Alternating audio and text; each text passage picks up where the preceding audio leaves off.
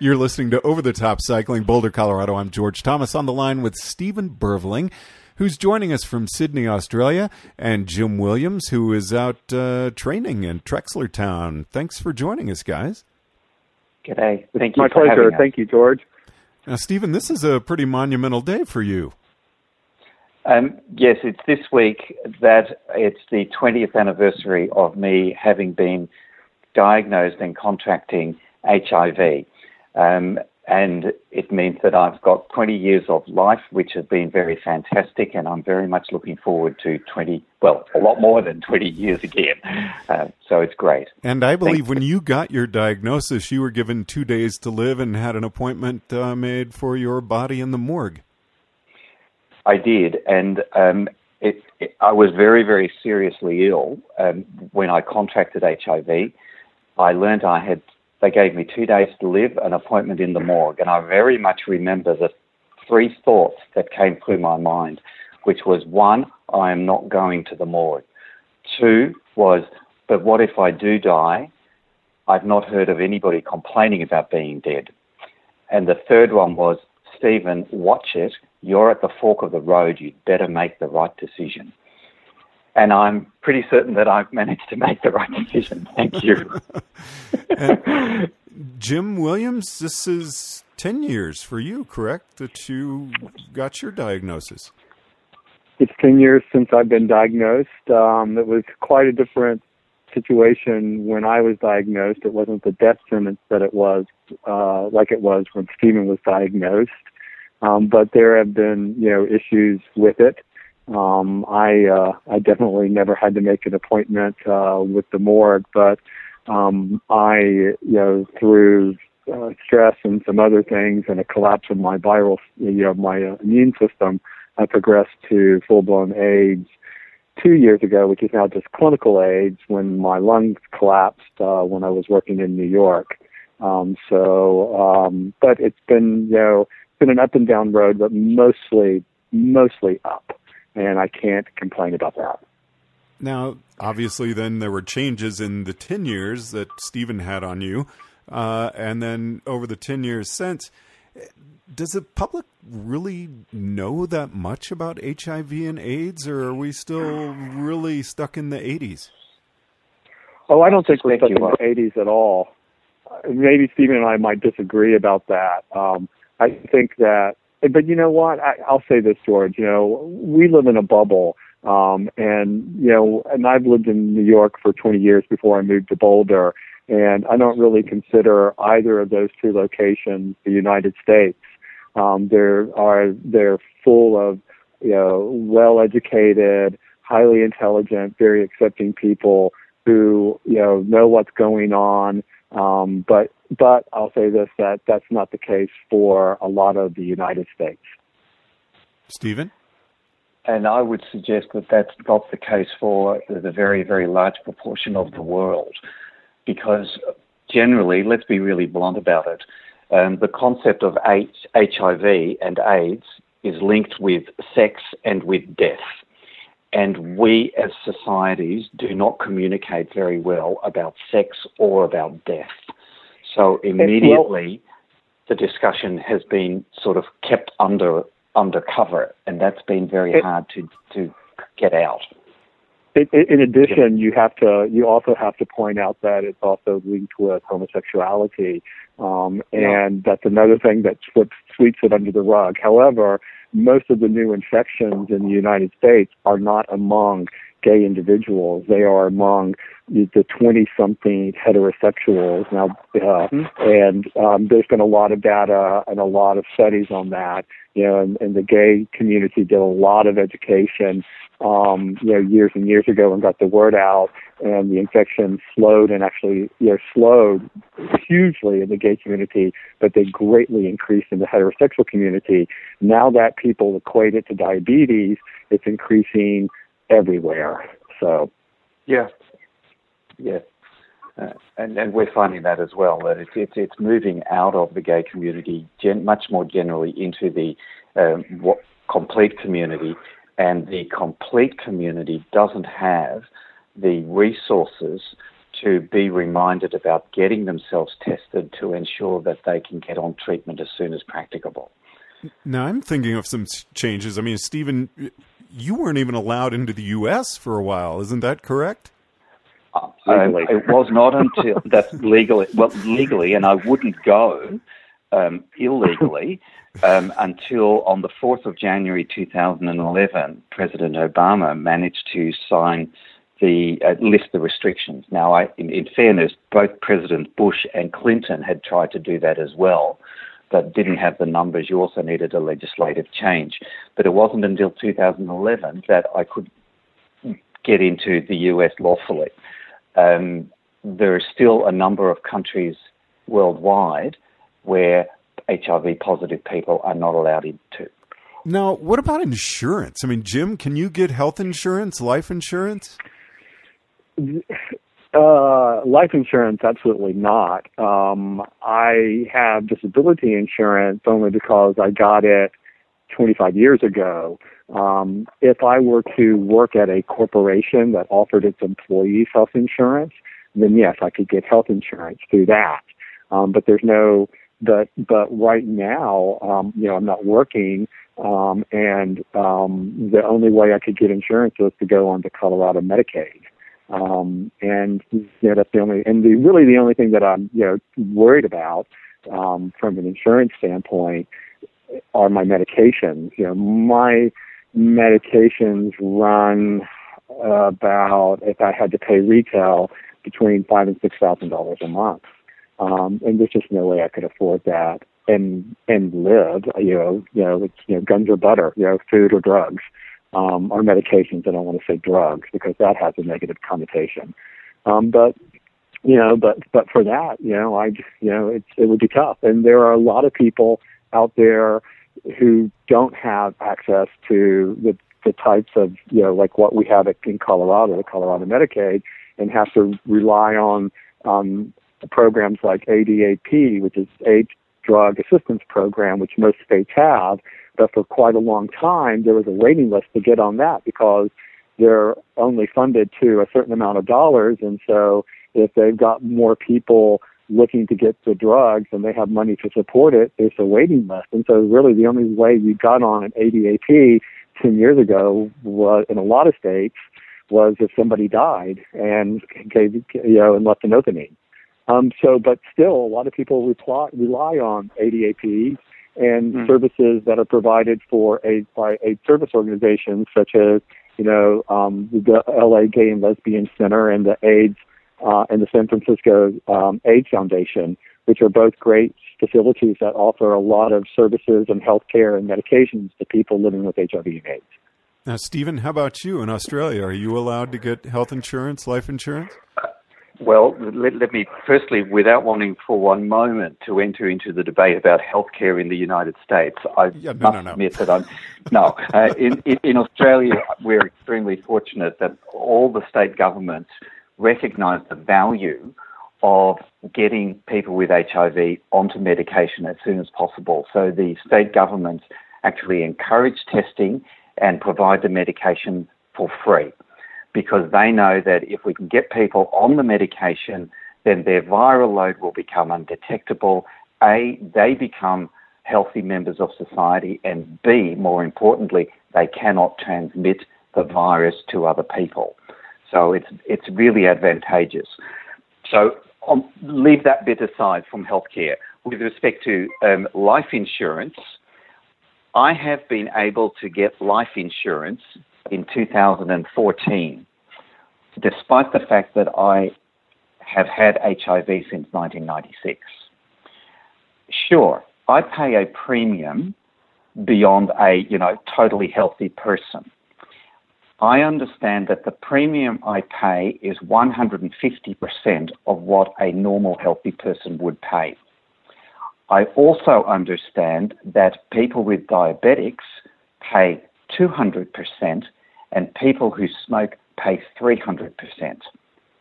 And that really puts into perspective what the insurance companies believe with respect to HIV and the chances of me continuing to live. Now, why would life insurance be more accepting in Australia than in the United States, Jim?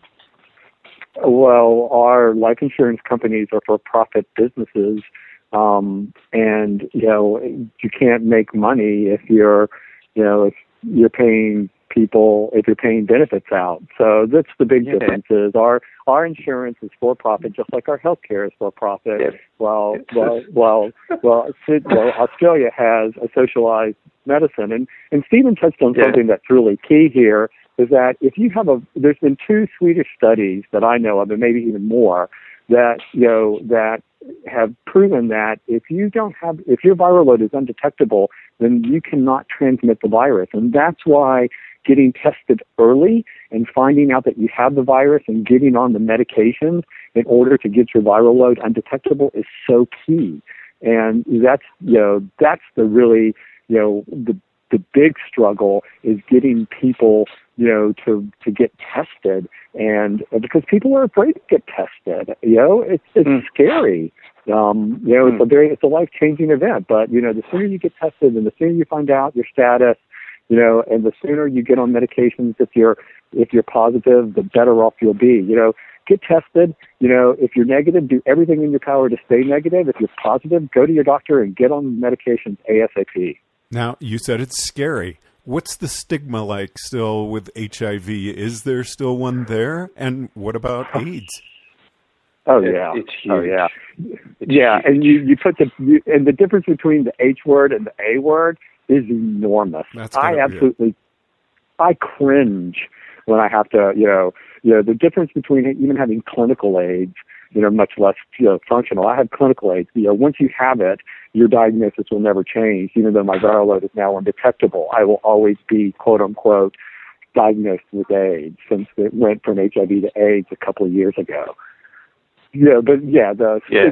Just even internally, even me, I hate it, and if I hate it, I can imagine how other people feel. But the difference of how you're treated is, it might as well be a big scarlet A, on your chest, Mm-hmm. So.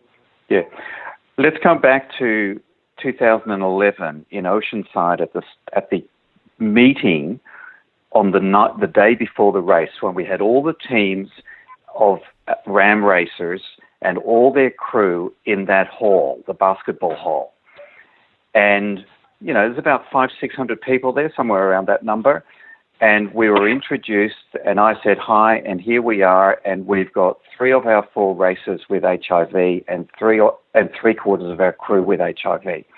And you could hear a pin drop in that room, because people were thinking, how can these guys race their bikes across America when in theory they should be in a coffin? And it's that sort of stigma and that belief that we really need to turn around. Now, you guys are both attorneys. Is there a bigger stigma with being an attorney?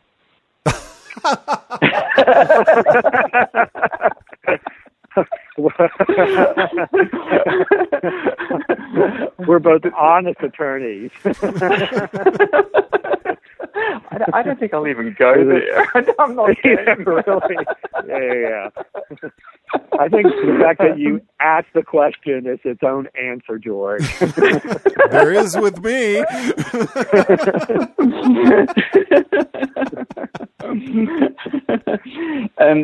But fundamentally, the issue about stigma is the most important concern these days.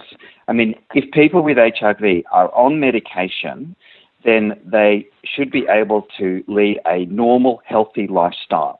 My anticipated lifespan is exactly the same as any other person of my age with or without HIV. So, I don't have any decrease in my life expectancy because of the fact that I have HIV, because I'm on medication. But the stigma remains.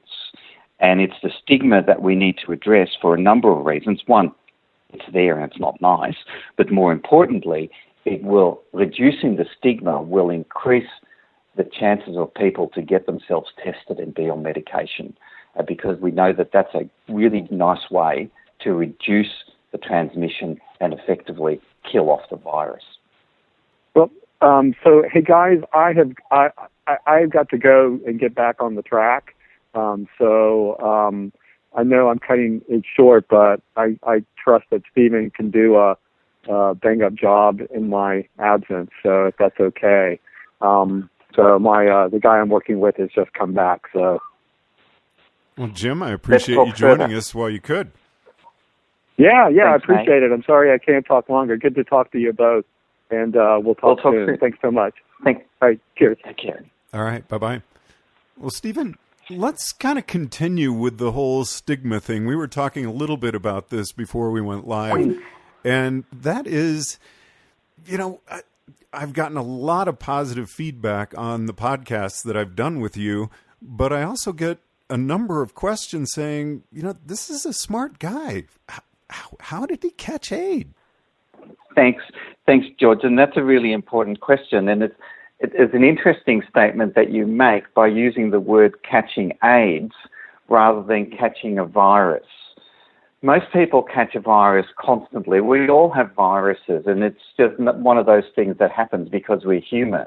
But as soon as a person says, "Oh no, this person has caught AIDS," firstly, we remove it away from the fact that it's just a virus, and B, we exaggerate and increase the stigma that is attached to the word AIDS. And that's part of the problem. How did I actually contract AIDS or HIV? To be perfectly frank, I do not know. And I'm happy to concede some other bits about my life in a moment. I go back a step, and I have a brother who has had HIV since the early 1980s, which meant that I was extremely careful about ensuring that I would avoid getting HIV, to the point that if I were thinking about going out for an evening, if I had a cut on my hand or I'd cut myself shaving, I would not go out. Simple as that. But be that as it may, for some reason, I still got HIV. I have no idea how that happened. I'm sufficiently realistic to accept the fact that A, I'm gay, B, I do not have a monogamous relationship. I have a tremendously supportive relationship, but we both accept that it's not monogamous. And C, we know that sex is associated with contracting HIV. So the chances are likely that I would have got it through sex. But then you go, if I got it through sex, when I am super careful about avoiding it, how does it happen? And I go, maybe it just happens because I'm being human. I was careful, it still happened. The same thing happens with us cyclists. We still get crashes, we still have accidents, despite the fact that we are super careful. We know of many of us who've had an accident. Well, I remember once I broke an arm when I fell at 3 miles per hour. Somebody hit my back wheel and down I went. You can be really careful and really, but you cannot schedule these things into your diary. They just happen. Same thing with HIV. Having said that, you can obviously take precautions, and I'm not suggesting abstinence. I accept that people are human. Condoms are really very, very useful. They're shown to work. Know your partner also helps. And ironically, the HIV positive person on medication who is undetectable is one of the safest people to have sex with, because you know what the status is and you know how undetectable he is, and therefore the chances of transmission are minimal, if anything. It's quite extraordinary, and I know that that's a reverse logic. I think I've answered your question. How did I get it? I don't know. And no, I think you've totally answered my question. Thank you.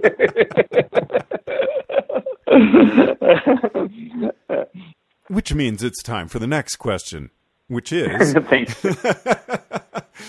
So you have the diagnosis. You've lived with this now for 20 years and lived with it. Is it really a part of Stephen Berveling, or have you changed? Do you think about it every day? Is it always there? Yes, it is. And yes, it is. It is. It's always there.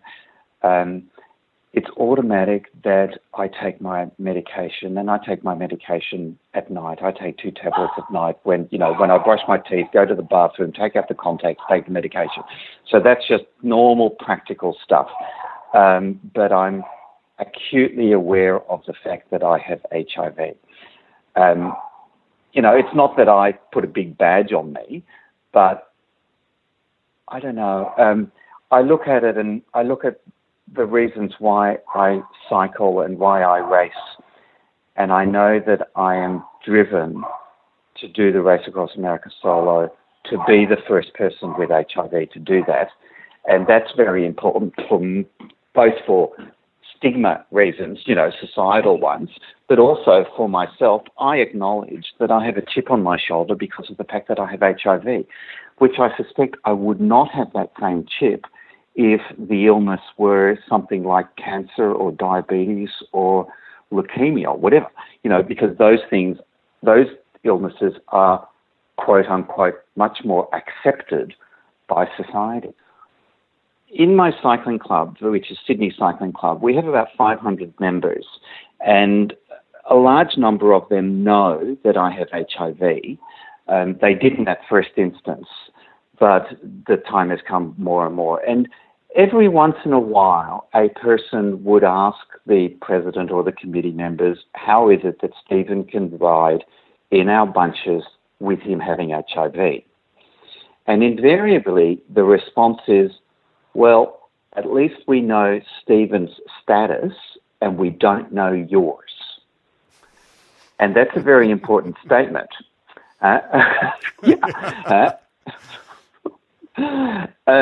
And thus we treat everybody the same, but in fact we know that Stephen's status we already know. It also had an impact on when I was cycling initially. After getting HIV, the HIV inhibited me from getting back on my bike because I was very concerned about whether the ambulances would help me in case I had an accident. I now know that that fear was very misguided, and the ambulance and the paramedics helped me enormously. And I'm really, really glad about that. To wrap up, if I could indicate, the changes in treatment that have happened, especially in the last few years, where we know that if we can get people to test early and get them on medication, we know that people can lead a full and complete life. And we know that the transmission of HIV can reduce enormously. What those things mean, leading a full and complete life, is it means that people with HIV can fully participate in the sports that they want to do. And it's okay to participate in sport. And it's okay for the HIV positive person to be on the sports field. And it's okay for the HIV negative person to have a person with HIV on the sports field with them.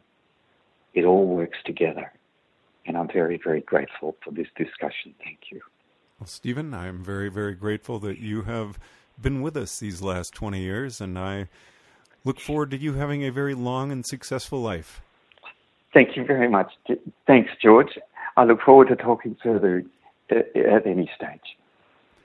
Joining us from Sydney, Australia, Stephen Berveling. Over the Top Cycling in Boulder, Colorado, I'm George Thomas.